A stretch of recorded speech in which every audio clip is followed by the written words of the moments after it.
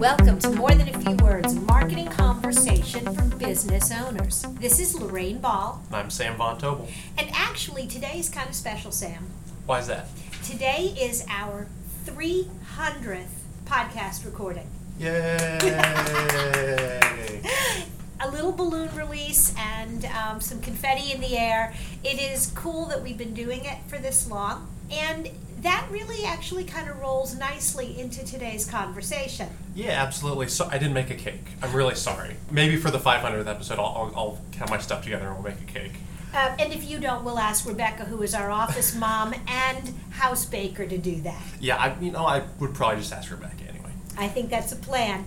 But the More Than a Few Words podcast is a kind of content, and it really dovetails with what I consider to be core web content, and that's blogging. Yeah, absolutely. We talk to business owners, and oh yes, blogging, of course. I know it, I've seen it, I know it's important, but that still doesn't stop people from having questions about it, and that's totally valid because blogging is a thing that if you want to get the most out of it, you really need to commit. And if you really want to commit to something, you need to know all the ins and outs. And it's valid to have questions about why am I doing it? How do I do it? Okay. And so in today's show, we're going to dive into the frequently asked questions of blogging because I really think that in 2018, if companies want to improve their SEO, improve their engagement on social media, improve the overall health of their website, it begins with blogging. Yeah, absolutely. A big question, why the heck am I blogging in the first place? And I think it's a valid question, but I think an even better question is, why the heck shouldn't you be blogging? There's just so much that goes into the benefits of blogging. It helps you get discovered, first and foremost. If you are regularly producing quality content, utilizing keywords, that plays into the SEO game, and the more content you have with these keywords, the better chance of someone going into Google and, let's say you're a flooring company. You write a couple blogs about Indianapolis carpeting, someone jumps online, Indianapolis carpeting, boom, you're bettering your chances of someone finding your website. And absolutely, because you're creating this content around keywords, and blogs don't have to be just blogs. They can, as I mentioned, include a podcast, include an infographic, but all of that information needs to be tagged for specific keywords. Okay, so we've beat the SEO horse to death. What about generating leads? How do blogs help you generate leads? Yeah, believe it or not, blogs, a simple blog post can help generate leads. You write a blog post about a certain topic. Maybe you already have a white paper or a download written about this. At the very end of your blog, it's as simple as inserting one quick sentence that says, if you want to learn more about this topic, click here, and include a button or a link for people to download that white paper. And as we know, when we've beaten that horse to death as well about downloads, it can be a free download. All you need in exchange is an email. Mm-hmm. And it's surprising what people will do for free if all it is just an email. Those leads, you can put them right into your email newsletter, or if it's a niche topic, you can put them in an autoresponder campaign. So as soon as they go in, they'll start receiving content related about the blog post they just read. Absolutely. And it really helps you as a business owner kind of manage your leads and really identify people who are interested in specific parts of your business. And I think, I've touched on it, fueling the rest of your content marketing, but I want to jump over to, I think, the question or the stumbling block that we hear from a lot of people. Do I need to be a great writer to produce blog content? Absolutely not. Whoa. Yeah. And this from a writer. Yeah, this from a writer, but I would say absolutely not. And in some cases, you don't need to be a wordsmith. You don't need to have a degree in creative writing. And at the end of the day, everyday people writing about things that they know, that's all you really need. You don't need the credentials, you don't need anything. You just need an extensive knowledge of your field of speciality, and you should have that if you're running a business. I think simple outlines, simple bulleted lists, most of us can organize ideas about our business in that format and then fill in a little bit of the blank. Yeah, totally. And at the end of the day, the people reading these blogs are people interested in the topic who probably don't know much about it. So the way you want to write these blogs, you don't need to be fancy.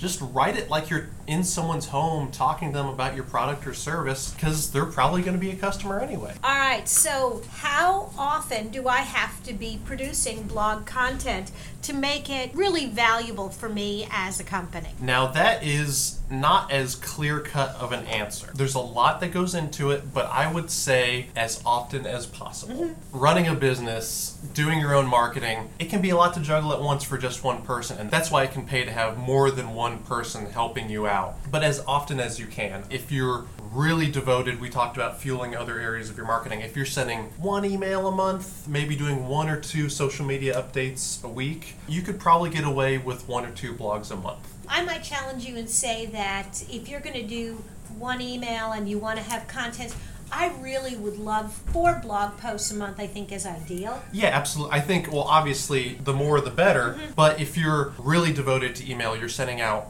several a month. If you're doing 15 plus social media updates a week, then having 4, 8, 10 blog posts a month should really be in your wheelhouse. Absolutely.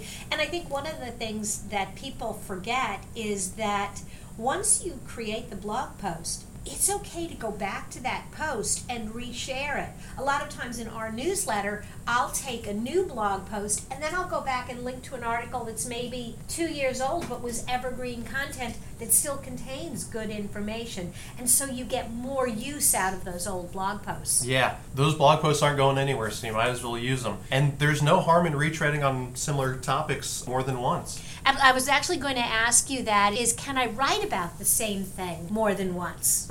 Absolutely, and I would encourage you to, actually. You know, we talked about downloads and white papers. That's the basis for making a really simple download or white paper, is just collecting all the resources you've written about a similar topic, compiling it in a format that's more accessible or more closely related to how a download should look, and sending it out that way. One of the other reasons for blogging is that establishing domain authority. And when you write more than one article on the same topic, it really kind of reinforces your position as an expert. Yeah, having a library of quality content about a specific topic or topics encompassing one topic absolutely establishes you as an authority.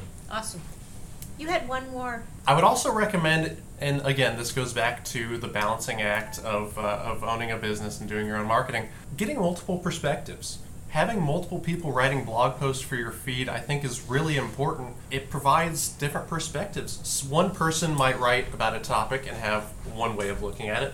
Another person could write almost the exact same topic for a blog post, but have a totally different spin on the exact same subject.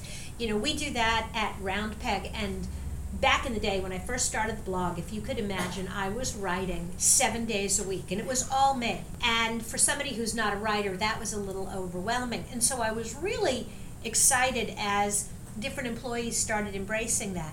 But it got better over time, because what I realized was every time we brought in a new person, they could look at all the same topics and actually write about them from the perspective of many of our clients who didn't know anything. The longer you're here, the harder it is to get back into that mindset of the rookie. I think also because of everybody's backgrounds, people come at the subject so differently. And you know, revisiting topics is totally in bounds too. Things change. A blog post you wrote 2 years ago may not be 100% valid in 2018 as it was in 2016. So revisiting topics, reassessing takes, catching up on recent news and events, definitely a good idea to take.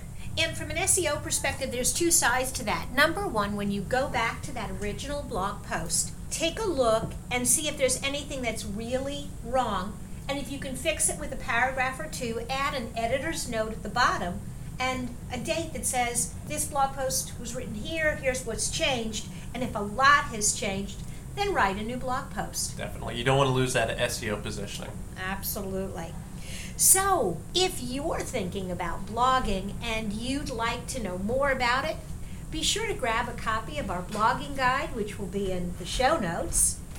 And as we're celebrating our 300th episode, if you've missed any of the 300 episodes, look for them on iTunes or wherever you listen to your podcasts. Sam, this was a good overview today. Hey, thanks, Lauren. I had fun.